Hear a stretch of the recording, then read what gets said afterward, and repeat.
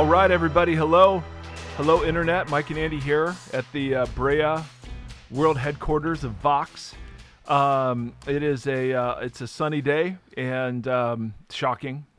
I guess that doesn't really lower it down much.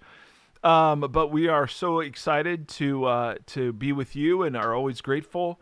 A few housekeeping things. First of all, thank you for those that came to the live show. We had such a great time.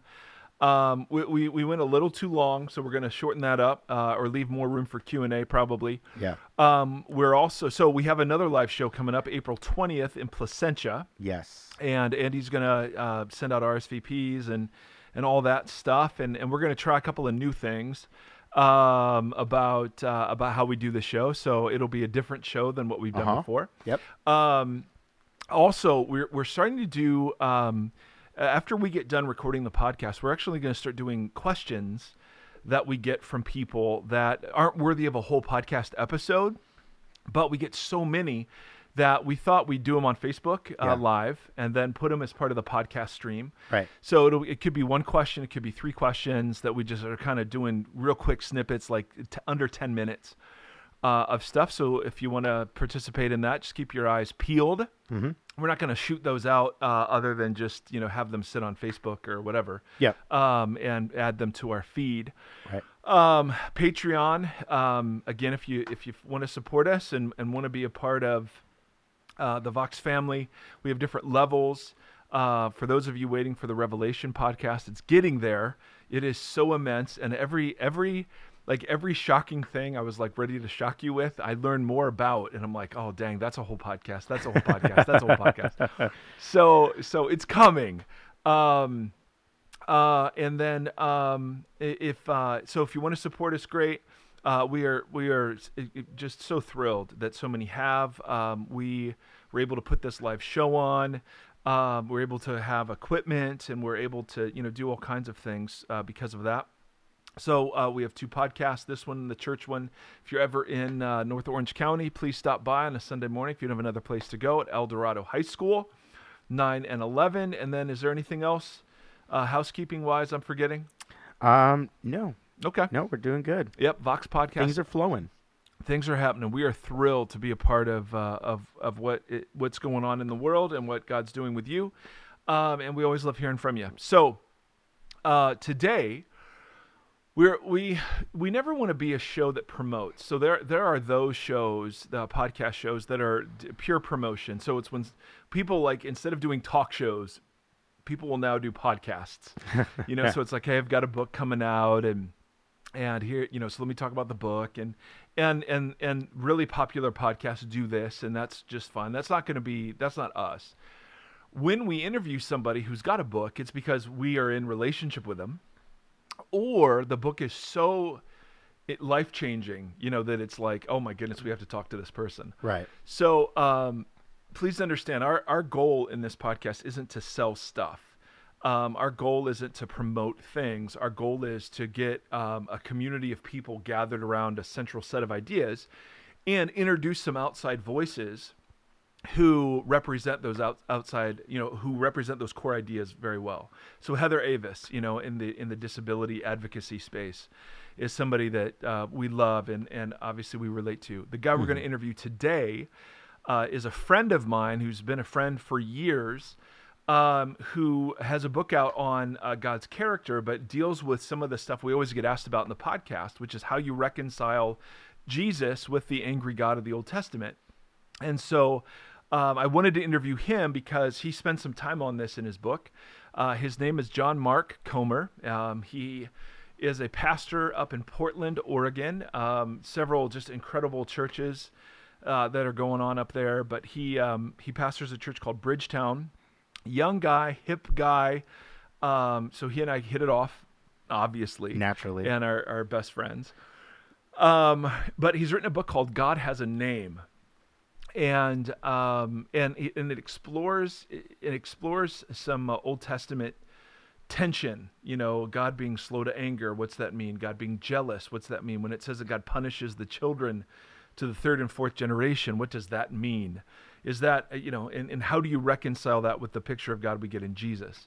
So definitely a guy we want you to know, and a topic we thought was relevant. So enjoy this. He was just coming back from South Africa and was jet lagged and sick, and yet still, incredibly passionate and articulate. He's a huge lover of Star Wars, as am I. So we geek out towards the end. Forgive us for those of you non-fans, but we waited till the very end of the episode to do that. So we hope you enjoy. Ladies and gentlemen, live from the sunny, beautiful city of Portland, Oregon, I introduce you to my dear friend, my companion and mentor in things of Star Wars. It is true that the student has become the master in our friendship.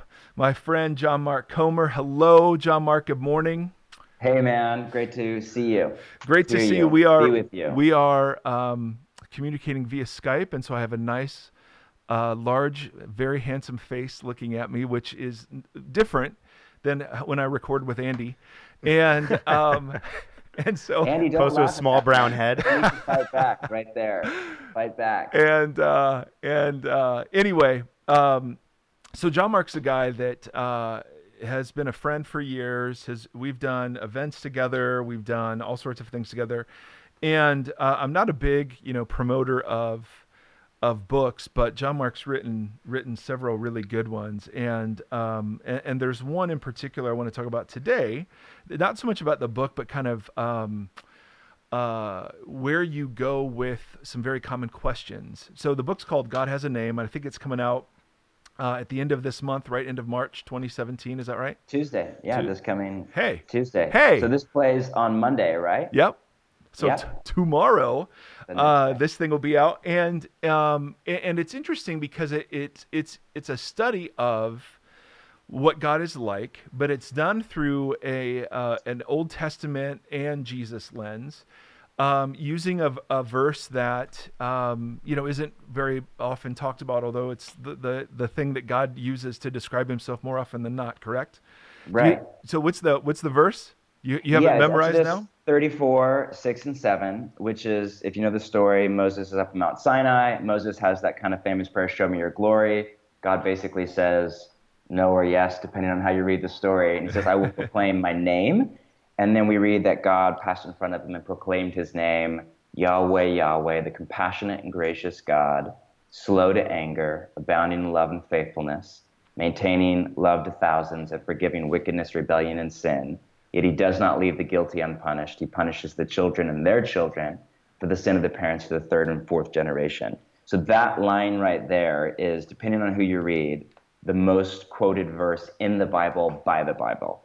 Meaning the writers of the Bible, in particular the Hebrew Bible, what we call the Old Testament, circle back to that verse more than pretty much anything else, more than the Shema, Deuteronomy 6, more than any psalm, and quote it and allude to it and complain about it and sing it and argue about it and wrestle with God over it, more than really any other line in the Bible, which is fascinating because in kind of, Protestant, evangelical, American church, most people either don't even know it, like, oh yeah, I read that one time.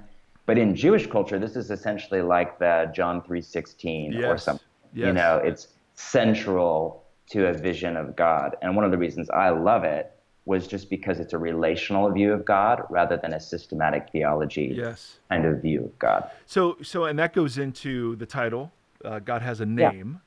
So what's the significance of God having a name? And was that common in the ancient Near East, or how was it different with Yahweh as opposed to the other divinities of the day? Right. Well, there's a lot there. I think the fact that God has a name and that it's not God, it's Yahweh in Hebrew, or it's usually translated the Lord in English, which I actually don't think is a great move. Maybe I'm wrong there, but I don't think that's a great move because the Lord is a title, not a name. Yeah. So calling God the Lord is like calling Tammy, the wife, or calling Andy like, I don't know, the producer or something like that. The suitable helper. That's right. It's not the language of intimacy. Yeah. It's what a stranger calls another stranger. It's not what a husband calls a wife or a father calls a son. That's or good. A friend calls another best friend. And so I think there's something in us, even in that translation from Yahweh to the Lord, from a name to a title, that is scared for all the talk about, the cliche of personal relationship with Jesus.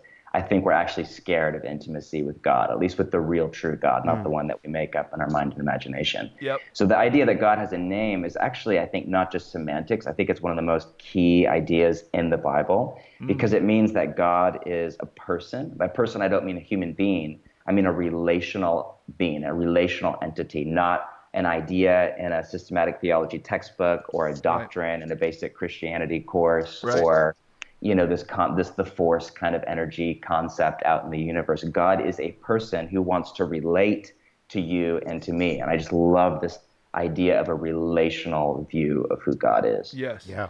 And there's a trade-off in that relational view because what you have, and we have obviously no problem with compassionate and forgiving and merciful.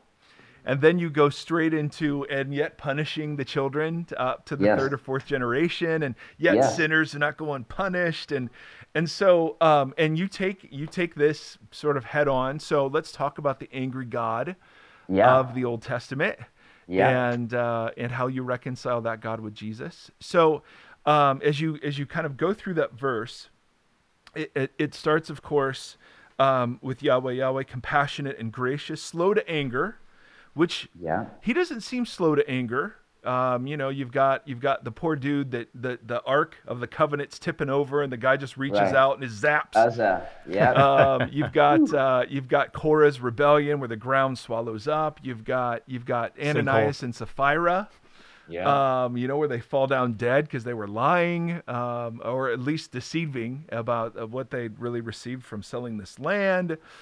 So and the great one about that one is that's in the New Testament. Right, exactly. Right after the death, burial, and resurrection of Jesus. So the angry, God of the Old Testament and the hippie, bohemian, progressive of the New, like you're off to problems right away. A few chapters into the story. Yeah, exactly right. So, so when we say he's slow to anger, what's that mean? Yeah, I mean, I think. So obviously, slow to anger is this really cool, like Hebrew euphemism. More literally, the translation would be "it's long of nostrils," which is a Hebrew word picture that we don't have in English. I just think it's so cool. So what the Hebrew actually says is that God is long of nostrils. So if you think about the word picture, if somebody is, quick to anger, if they have a temper, if they fly off the handle, then they quickly just flare out their nose and, unload on the victim or the object of wrath. But if somebody is slow to anger, then you take a deep breath, you breathe in through your nose, you close your mouth, and then you exhale. I'm practicing. And so that's the imagery, is that God doesn't fly off the handle. He's slow. His anger, which is very much real, is a deliberate, on purpose, just anger that comes out of his passionate antagonism against evil in all its forms. Right. So how do you reconcile because he doesn't seem slow to anger by our estimations of slowness. So I love the word picture, but it's kind of like, and again, I'm with you on how cool God is, but I'm more thinking of, the person that's like, well, I'm reading my 1-year Bible and I'm like, he seems pretty pissed a lot. And really fast. And pretty quick. Right. Yeah. Well, I that's a complex question. I do think that one of the major mistakes we make with the Bible is we jump in, we read a story, we agree with it, disagree with it, like it, hate it, and then we jump back out rather than reading the story in context. So I just finished, reading Numbers this morning, and I've been reading through Genesis, Exodus, Leviticus, Numbers, which is where you get a number of those stories. Yes, where you just exactly. You cringe, and you're like, wait, I can't, no, come on. Torah? I know they were lame, but I think if you actually read the story in context and you remember that there's a lot of time that goes between these stories, so we often jump from one chapter to next and we forget there's a decade in between or something like that. That actually there is this incredible patience of God on display with Israel, who is, in his language, a stiff-necked people. I mean, these are some obstinate, rebellious, they really are pretty lame, and we're so much better than they are. We just would never. I know, seriously. It's so nice. Mistakes we make where God does something miraculous, and then 2 days later we're complaining because we don't like bread. No way. Miracle from heaven is just boring now, and and we don't know if we really believe and trust God to lead us into the future because it's not happening as fast as we want. So we've evolved now, and we're enlightened, and we have education and Wikipedia, so we're a lot better than those people. That's right. But those people were pretty dang messed up. And if you look at their ongoing rebellion toward God, and obstinate heart posture toward God, and lack of faith, and just willful disobedience. I do actually think that the language of slow to anger does capture God's relationship with Israel, but slow to anger has to be tempered by the reality that God is also just, you know? He's merciful and he's just. And there is a tension there, absolutely. A tension that I don't think we see resolved really until Jesus. But in that tension, it's really easy to pick a side and to think of God as all mercy or God as all justice. And there is a tension there that we just have to live in, which even in that language, slow to anger, does capture. On one hand, it's saying that God is slow to anger, but on the other hand, it's saying that God is slow to anger. Yeah. I think in the ancient world, where the default view of deity was this angry, capricious, you know, malevolent entity in the sky ready to fly off a handle the second you messed up your dead goat sacrifice, that needed to be said. But I just feel like in the modern world, in particular, in a kind of West Coast, progressive, educated, secular, post-Christian world that we are more and more living in, whether you're in a city like Portland or just have access to Wi-Fi, I think that the other side of that is what needs to be said, like slow to anger, because our problem isn't that we think God is this jerk in the sky. It's that we've kind of erased the anger of God altogether and come up with a new progressive vision of God who's never angry at all and who's just, you know, cool with whatever and really chill and really laid back and goes right along with the progressive vision of the world and doesn't bat an eye and agrees with you on everything and so on and so forth. So why is God's anger good news? And because God's anger is born out of his love and it's born out of his passionate pursuit to eradicate all evil from the world. So deep in us, whether you're a follower of Jesus or not, whether you're a conservative, progressive, wherever you're on that spectrum, all of us, I think, ache for a world that is set free from injustice and death and war and famine and politics right now. And I was just in South Africa. I mean, the gap between rich and poor is the highest economic disparity in the world. So you're literally driving through a neighborhood that's nicer than Beverly Hills, and 5 minutes later, there's, you know, 2 million people living in a, I think the PC term now is high density area or township or shantytown or whatever. Right. And like, there's a part of us, I don't care who you are, how callous you are, something in you says that is not right. Yeah. And that needs to change. That disparity, whether it's economic or violence or the breakdown of the family or the political sphere, the toxic environment of the world, there's a deep part of us that is just, I think we ache for a world set free from that evil. Yeah. And God's wrath is working toward that end, toward the complete and total eradication of evil and entropy and death and disease from our world. And so that's why I think it's good news. And that's why we think we actually crave the wrath of God. People say, I can't believe in a God who, you know, whatever, who would do this or would kill people. And I say, no, actually you can. Every time you read a story about injustice, every time you read about rape, every time you read about poverty, every time you read about another Ponzi scheme or lying in Washington, D.C., something in you says that needs to change. Like that needs to go. That's not right. Somebody needs to do something about that. Well, even in like the wrath of God is great news because that means that God is and will do something about it. Sure. Because if Hollywood movies that weren't so violent and showed this great picture of justice weren't so popular, then it'd be easy to say that. But clearly, like deep inside of us, we love to see the return of wrath and violence and justice played out through like all of that dynamic and all of that kind of energy. Like we really. Otherwise, those movies wouldn't be so popular if we were so like, well, I don't really feel that way. How many crime shows? How many? Yeah. So you've said a couple things I just want to reiterate. One is we read the Old Testament as if it were all happening at the same time. Yeah. And we're no respecter of timeline, geography, what else is happening culture, in the world. Context, how violent and barbaric the world at the time was. Right. This is not, you know, San Francisco or LA or Portland. This is not. Yeah. And we don't realize we're getting episodes out of a much bigger historical picture. So we just cram it together and say, well, you know, God is kind of a fly off the handle sort of God. You know, why would he command genocide of the Canaanites? And you know, there's a backstory to all of that. So I love that. And you know, we are very much proponents of the fact that it would be more immoral of God to be indifferent to human suffering and rape and genocide than it would be for God to be offended, and that our offense is a reflection of our image bearingness. Yes. So totally. You know, and you've done great work, Mike, on the difference between like classic tolerance and modern tolerance. Classic tolerance, you know, was this evolutionary idea that we can disagree and not kill each other. And I'm all for classic tolerance. I think God is all for classic tolerance. Yes. Modern tolerance has evolved far past that That's to right. the idea that any kind of disagreement with the party line is bigotry, it's hatred, that to Right. disagree with each other is to hate each other. Right. And that is, first off, that's nonsensical. Like, Right. no thinking person can actually hold that view. And it's actually toxic because what's the That's Elie right. Wiesel quote, that love is not indifference. That's And right. so I think that the modern tolerance movement That's right. is dangerously close to apathy and indifference. And the reality is that nobody actually believes it. We all have a line. At some point, we Right. say that's wrong, Right. and that we stop saying what's good for you is what's good for you, and who am I judge? At some point, whether it's pedophilia or murder or war, we all have a line. We just Yeah. disagree about where to draw the line. Yep. Right. And what the authority over the line is. So but at the end of the day, we all have a line where we say, That's okay, right. no, this is right, this is wrong, and something needs to be done about this wrongness. That's right. That's right. And the promise of the scriptures is that in Jesus that has begun and it will Yes. be completed and all of Yeah. those sorts of things. But I do think that, well, go ahead. No, go.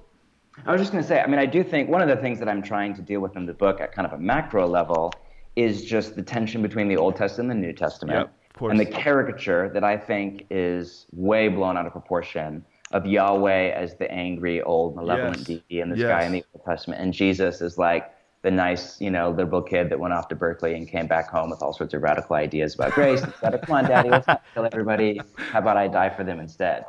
Right. And I just think that caricature is not only wrong, but it's dangerous and it's toxic. And I think when you actually read the Bible and when you read it as a story and as a library and from start to finish, you discover that first off, the God of the Old Testament, whatever that phrase means, is far more merciful than any of us imagine. That for every one of those stories about God killing somebody, there are countless more stories about mercy and compassion and a second chance and freedom and all of that. And then you discover that Jesus in the New is not the tolerant, educated, progressive, bohemian that a lot of people want him to be. Jesus says more about judgment and wrath than any other teacher in the New Testament. A huge chunk of the four Gospels are about the day of the Lord and what's coming on the horizon and warning. And the gospel itself, in Jesus' definition, is, the kingdom of God is at near. So repent and believe the good news. And even in Jesus, so I think when you actually read about Yahweh and about Jesus, that I believe to be the embodiment of Yahweh, there's still a tension, but I think there's a far greater continuity than most of us think. And that, I think, of course, comes back to another macro issue, and that is, I think, how we think about the Bible in the West is seriously wrong. Yes. Yeah. And that's It's where, yes. It's seriously wrong. And I mean that for both the conservative and the progressive side. I think that the conservative kind of default take in the American church or whatever on what the Bible is flawed. They don't actually treat the Bible the way that it treats itself. And I think it's a crisis of faith waiting to happen. And it's easy prey for the progressive kind of liberal reinterpretation of the Bible, which I disagree with and think is just as dangerous. But it's easy prey for that, whoever the author or teacher or writer is, to come along, pick the conservative view to pieces, and then you're left in the dust. And I think the reality is that the Bible is a library. It's not a book. And it is a divine and a human word. It's scripture, but it's also literature. And we have to read it that way and live in that kind of third way forward, which is what you guys are doing and what this podcast is doing and what we agree on. Have you listened to the Vox podcast, my friend? Yeah, there was at one time I was just really bored, and I had nothing Insomnia. to do. We're finding that we're a great Yes. prescription for It insomnia. was between watching football and listening to a Vox podcast. You know what Portland needs? Yes, Portland I'm needs a hockey very- team. I feel like We have a if soccer team. So Portland goes in for the Timbers. I man. know. Oh, I know. I know. I know. Next time I come up, whenever you'll have me, I want to go to a Timbers game. Oh, you should. And they play a lot on Sunday nights. Oh, and they're perfect. 4 blocks from our church building, and it's just mayhem on a Timbers game night. It's Oh, I just, love it. Can I wear a kilt? I mean, no. Well, it's Portland, so no one you're would welcome care. to, and you'll fit right in. But I'm not sure how much we'll hang out. Well, no, I'll hang Actually, out. can you Yeah. come and can you preach in a kilt? And then, like a Buckeyes jersey on the top or Yes. something. Because here's the fun story. This is absolute tangent. So, yes, I listen to the Vox podcast. And for those of you listening, Mike is downplaying his role in my life. Mike was No. my teaching mentor for years, played a key role in my life. So the first time I ever met Mike, I don't know if you know this. I don't think we even met. First time I ever saw you, I'd never heard of you. This was maybe, gosh, I don't know, at least 10 years ago, probably longer, 12 or 13 years ago. My sister was living down in Orange County, and I came down to visit her, go to Disneyland, do that. Yep. And it was over a weekend, and she said, I'm going to this new church. Incredible, you need to come. You need to come. This teacher is amazing. You need to come. And I'd never heard of you, never heard of, it was Rock Harbor was the name of the church. So I'm like, all right, I'm on vacation. Do I still have to go to church? And it was, early 2000s, people still did that. So I go to church, and it was Mother's Day, and you were wearing a suit. The suit day. Oh, my Lord. That somebody wasn't dying, and you were wearing a suit. And you were just sweating. Oh, and yeah. I just were up there in this just it's terribly awful. unfashionable suit With a giant white towel. Just wiping the towel is still present. Forehead. And it was one of the best teachings I've ever in my whole life. It's on Mary, it's on Martha. I still remember it. And it was a defining moment in my life because you were doing what I was trying to do badly. You were doing it well. Oh, my goodness. And you were paving the way for, I think, a third way forward that transcends the liberal-conservative divide, that reads the Bible as scripture and literature. And you're doing what you do now, and you were doing it so well, and it shaped me. Oh, I love you, dude. That's so funny. That's awesome. And I'm downplaying how incredibly gifted John Mark is.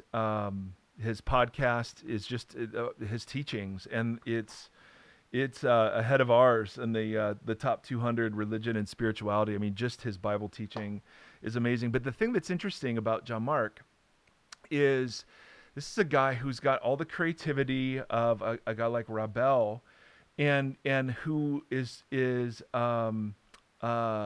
yet at the same time just absolutely Jesus loving. I mean, the stuff I want to have you on again to talk about the stuff you're doing now in your community, which is I just think it's wonderful. But I want to, before we let you go, I have a couple other questions. When we talk about God punishing the generation, so you've got slow to anger, which we've talked about, and then punishing, he does not leave the guilty unpunished. So that's all of us. So we hate that, of course. But then the whole punishing the children for the sin of their parents. How does that fit? How do you put that together? Yeah, that's actually one of my favorite, if not my favorite, lines in that verse. So first you have to read it after the line, forgiving wickedness, rebellion, and sin. So God is forgiving. Notice it doesn't say he is a punisher. It says he punishes. There's a difference there between like a character trait and an outflow of that character trait. So his character trait is he is forgiving. He doesn't just forgive. He by nature is forgiving. That's who he is. Wickedness, rebellion, and sin, meaning sins of all shapes and sizes. But then there's the yet or the but. He does not leave the guilty unpunished. And that's a way of saying he's forgiving, but he's also just. Right. He's not just, oh, cool, boys will be boys. Don't worry about Hitler. Like, we're all good. Tolerance, And that's not the hope of the gospel, that Holocaust survivors will stand next to Hitler forever, or that an abused woman will stand next to her rapist of a husband forever and ever. That's not the hope of the gospel. Right. It's that one day God will eradicate all evil out of this world, and we will live forever with him in a world that's finally made right. So that's the tension there. It's basically saying God is forgiving, but he's also just. But even then, I absolutely love that line. So it can't mean what it means at a face value reading. That's right. That God goes off on your grandkids for something you did in 1943. Because Moses says the exact opposite. God himself says the exact opposite, right in the same book, right in the Torah, and all through the Old Testament. So there's something about our English translation and the way we read it that we're missing something. So I think, like most of the Bible, there are layers to that line. The first, most obvious axiomatic layer is that the sins of the parents have consequences for the children's future. Yes. So you know this as a dad. I know this as a dad. Sins that I live into one time or habitual, they shape my children in ways that will last for years, if not for decades. Right. Obvious example is if, I go off and start a meth lab in my free time just to help pay mortgage on the side of my pastor's salary or whatever, and I go a little Breaking Bad or whatever, and I'm caught by the police and I'm put into jail, my kids will suffer the consequences. My kids will end up in the foster care system without a mom, without a dad, and they will suffer the consequences for my sin. So it's pretty obvious, pretty straightforward. I think that's the base level meaning. I think the layer kind of below that is that sin, like your DNA, like the color of your eyes, like the color of your skin, it's passed down from father to son. And so I think I have a really robust and I think healthy view of generational sin. The fact that sins often are passed down from father to son, from mother to daughter, from one generation to the next. And there's something that God is after where he wants to set you free from sins that go back generations. And some of us just can't escape our family name. Some of us just can't escape our past. We're still stuck in patterns that we inherited from our family of origin, from our culture, that go back often for generations, even if we're blind and oblivious to it. Patterns that are toxic, that are unhealthy, that are destructive to us, people we love, the world that we call home. And I think God has a ruthless and relentless commitment to set us free from those sins. And I think there's actually good news that just because God punished granddaddy for his sin, he'll still punish your dad for the same sin. He'll still punish you for the same sin, not out of anger or smite, but to eradicate evil out of your family line. But then I think that the deepest layer where you really hit bedrock, and that is my favorite idea, is that God is saying something really cool here. So, and it's lost in translation into English, but that word generation, to the third and fourth generation, is not actually there in the Hebrew. And it was added by the translators, not just for the sake of it, but because they had to make sense of an awkward Hebrew idiom that's to the third and the fourth, which we don't have any equivalent for that in English. And it basically meant just for a little while. So you'd say to the third or the fourth, and that was just kind of saying, for a little while. So a lot of scholars point out that Exodus 34, 6, and 7 is this like kind of poetic, it has a rhythm and a rhyme to it, and that whatever comes after that phrase 2000s should also come after the phrase to the third and the fourth. So it should be translated either showing mercy to thousands of generations and punishing children to the third and fourth generation, or it should be translated showing mercy to thousands and punishing to the third and the fourth. So if you think about the word picture, on one side you have thousands, on the other side you have 3 or 4. So if you imagine like a scale in your mind's eye, I think of like Lady Justice in Washington, D.C., who's blind, or at least Justice used to be blind in our country.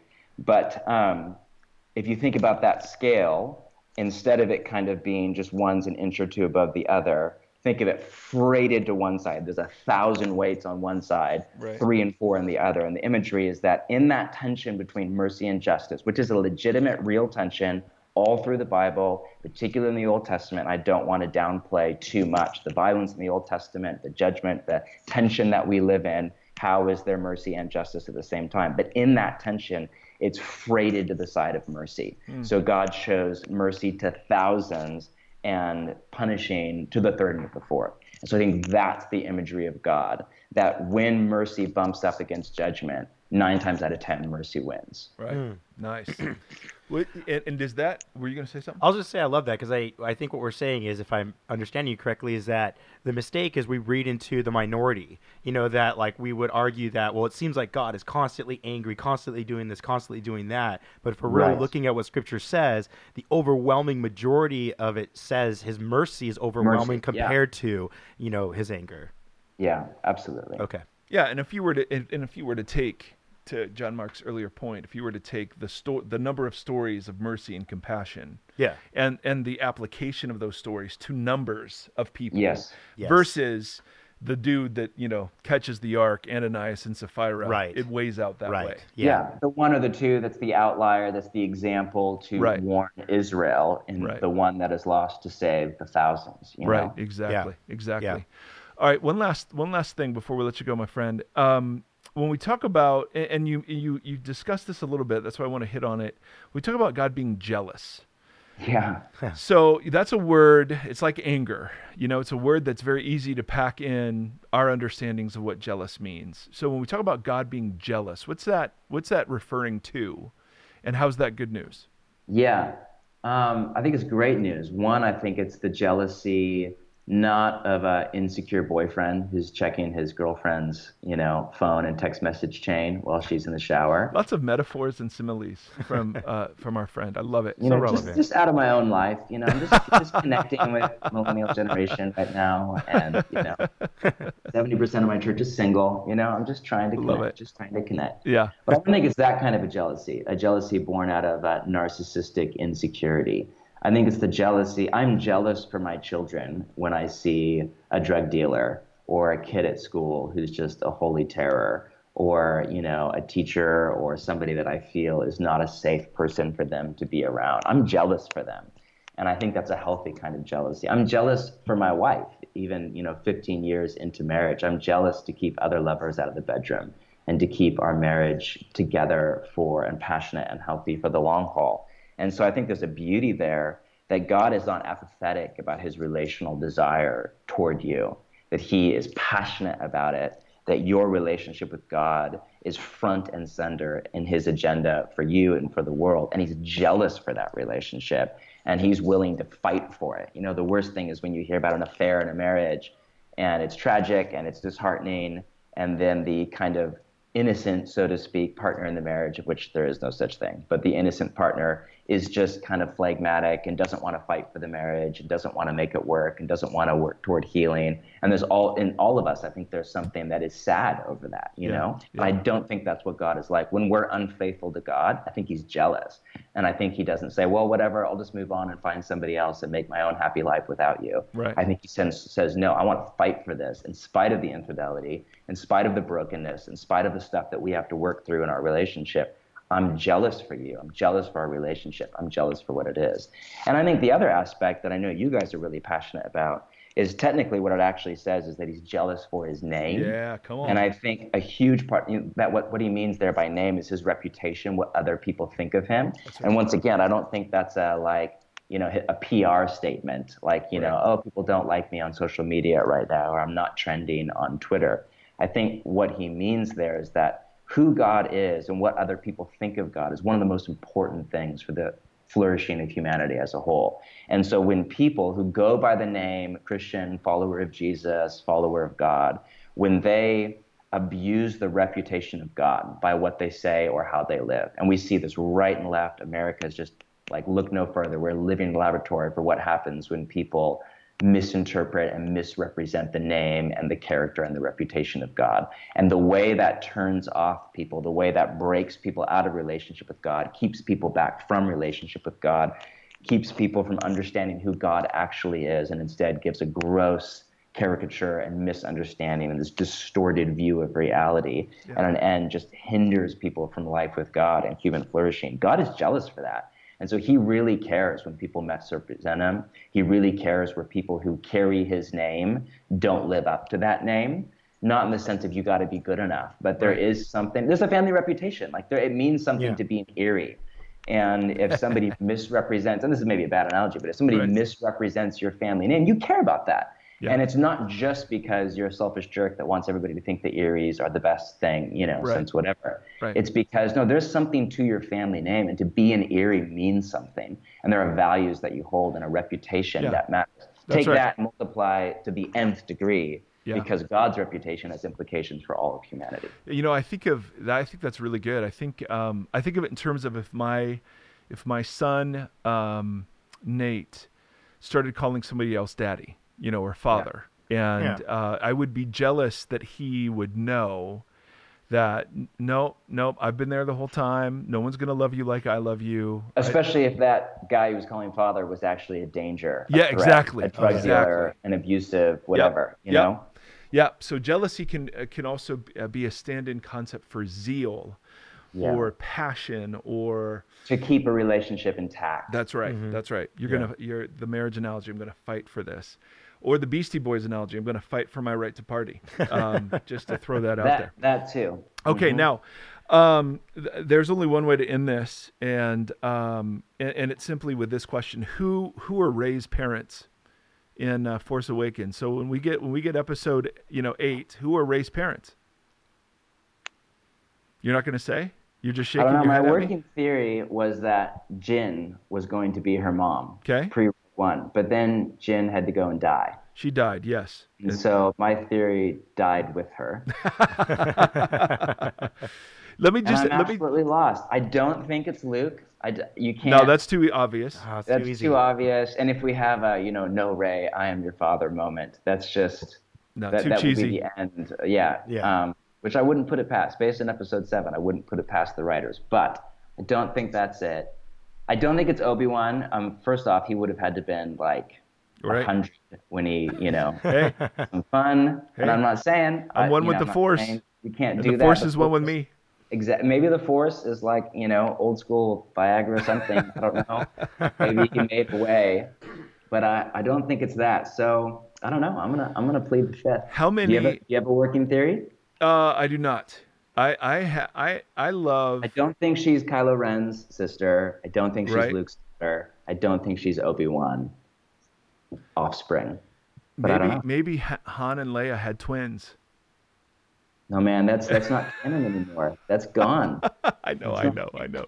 How many books, Star Wars books, have you read? Would you say? I haven't read a ton of the books, maybe half a dozen or something like that. And because they wrote all these books, and then when Lucasfilm got bought out, then there were nothing. Declared all of them non-canon, and if you've read them, they're for the most part just some really terrible literature. Terrible. Set in a really good universe. So I don't feel some drive that I need to go read all of them. Yes. Wow. Go ahead. I was just remembering the one theory I read, and I can't fully articulate it now I think about it, but was that... Have you seen all the movies? Yeah. Okay. But that she was potentially a Sith, which related to her fighting skills with Kylo Ren in Episode 7, the anger that is like a deep part of her history that's more similar to Vader. But why would Luke's yeah, I don't know. lightsaber call Yeah, but out I don't to get her? that. See, one of my favorite things about Rey, and I'm not even a huge Episode 7 fan, but I think that Kylo and Rey are two of the best new characters in a very long time. Yeah. And one of my favorite things about Rey is she's like the only Jedi that's not angry. She's the only one that doesn't have anger issues. She has long nostrils. Long nostrils. Yeah. She's long of nostrils. She's Erek Apayim. Here's why. Here's why I remember why. Okay, it's mainly because of the back end of the score. Because they said the musical score that supported Rey throughout the whole movie is the same actual chord score through Anakin in the first 3 movies. Right. It's like the actual backbone of the theme that is setting up Rey is the same audio theme that played in the first 3 movies that supported Anakin. So that was the observation of the potential, was that the tension being presented through the musical score was giving a foreshadow to what would become. So I thought that was fascinating. Well, isn't there, and John Mark, you would know better, but isn't there in the prior expanded universe of Star Wars, Han and Leia had 2 kids. Twins.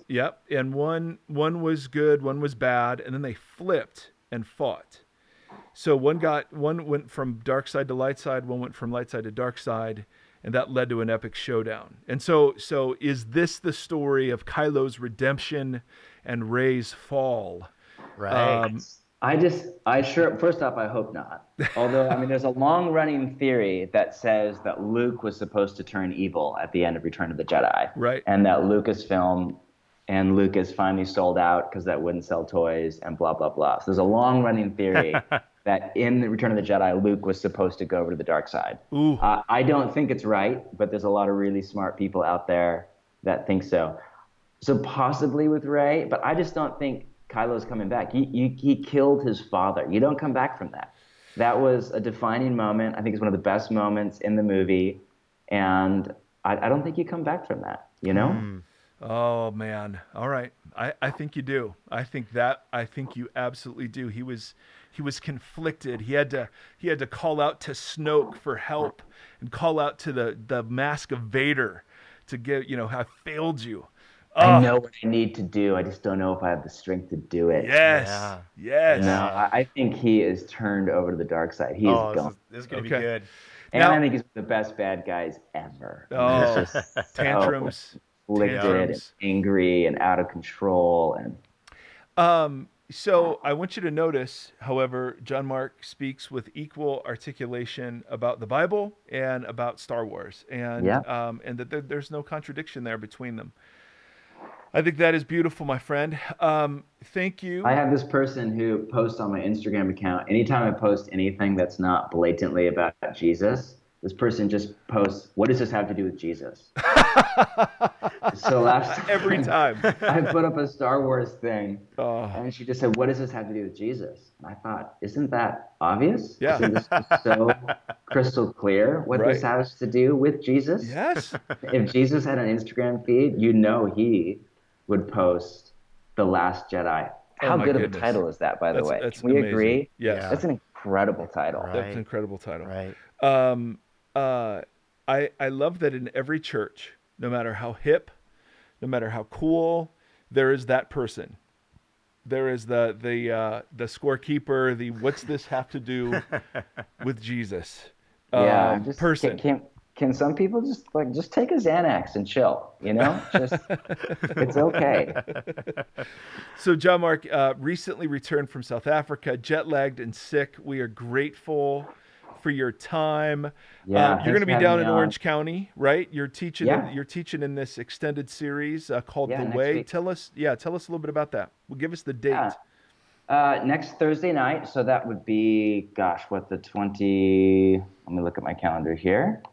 The 30th, next Okay. Thursday night. It's at Vanguard University. Yeah, I've been coming down once a month just for winter, I think 5 times or something. Yep. Doing teaching around apprenticeship to Jesus and spiritual formation, specifically around the question how we change, how we grow and mature, how we're transformed to become like Jesus and our real true self, and just beating up on a lot of the myths and misconceptions in the church and in the Western European world around change and around transformation. And you're actually doing next month. I am. Because I can't come next month. So Oh, I heard it was just a correct. yeah, just to kind of clean it up Come a in and little close bit. it. No, yeah, exactly. Mine's just too boring. We need some life, some laughter, something in there. Oh, But yeah, no. I'm doing Thursday, the 30th. Love to have you out. And then, Mike, you're doing the month after that. Yep, And then April. we have one in May, and then we're done. Name of the church in Portland is? Bridgetown Church. And the website? Bridgetown.church. There you go. .church? Yep. Yeah. Wow, there's a .church out Yeah, there? you There's can a do that doctor. now. Whoa. And then do you have your own website? I do. What is it? It's just my name, johnmarkcomer.com. See? Not .comer, unfortunately. Oh, boy. I should have thought of that, yeah. johnmark.comer. Yes. Yes. But right now. My friend, thank you for joining us today. Appreciate you. Say hello to Tammy and the kids. Have Thanks, a great man. day. What are you going to do right now at 11:07? Where are you going right now? I'm going to try to wrap up my teaching, and Okay. then tonight I have to be done by 3, which is earlier than normal, because this afternoon we're doing pretty cool big meeting. We're renting out the Aladdin Theater, which is like one of the kind of indie venues in town, 600 seats, and we're doing this meeting with kind of the church in Portland and all the key government leaders. So very myself, cool. Kevin Palau, Rick McKinley, some other key pastors are hosting. The mayor will be there, all the city commissioners, head of police, like kind of all the who's who of, I believe actually the governor of Oregon will actually be there. And we're going to have a forum. This is the first of several of these we'll do. And we're going to specifically talk around foster care and homelessness. Come on. And basically the church just asking, how can we help the city in foster care and in homelessness? So yeah, followers of Jesus and government officials in an indie rock venue talking about That's justice. awesome. And I was just going to have pizza and watch March Madness tonight. So that's No, that's a yeah, slightly then I'll more come epic. home and we'll watch Star Wars again. Rogue One comes out this week on Blu-ray, right? It should. I was hoping it came out the same day as your book. I mean, that would have, God Has a That would Name. be a sign of God's favor. over Yes, my- exactly. You know, I'm thinking about writing a book on Star Wars. Of course, you should. Of course you are. I'm dead serious, and I can't tell you more because it's shrouded in secrecy. But I'm Begun. The book writing has. That's Clone Wars reference right Yeah. there. All right, John Mark, you rock. Love you, dude. thanks, bud. Love you too. All right, see you later, my friend. So there you go, Andy. What'd you think of that? Oh, that was fantastic. That was So- a great time. So yeah, the books. The book is worth. That's what I was going for. The birth worth of that book. The Book of Worth is worth picking up, and he's just a guy that I've done ministry with, and is just a dear friend, and is into all kinds of cool stuff. And so anyway, guy, definitely we want you to know. And if you want to find their podcast, it's just Bridgetown Podcast on iTunes. Anyway, so check him out.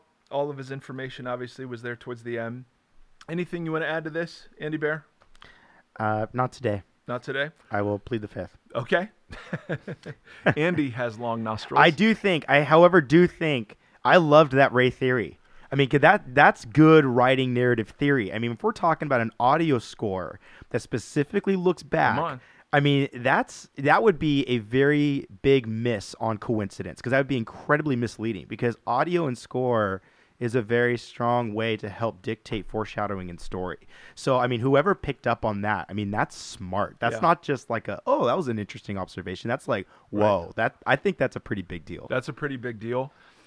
So we're fans of big deals. We are big deals, although I'm a smaller deal. So anyway, my brothers and my sisters, we are so grateful for you. We're so grateful to be a part of your life. We're so grateful to hear from you, and we're so grateful that God allows us this space to do this. Thank you for putting up with all of our nonsense. We'd love to hear from you, so please let us know how you're doing and where you live and where you're listening from. But as always, we want to close with a bit of a blessing. May the Lord bless you and keep you. May the Lord shine his face upon you and be gracious to you. May the Lord lift up his countenance to you, and may he give you peace in these crazy, crazy days. Amen? Amen. And may the force be with you. And may the force be with you. Hey, thanks for listening to the Vox Podcast. Learn more about us at voxpodcast.com. Follow us on Twitter at the Vox Podcast, and now support us on Patreon at patreon.com/VoxPodcast.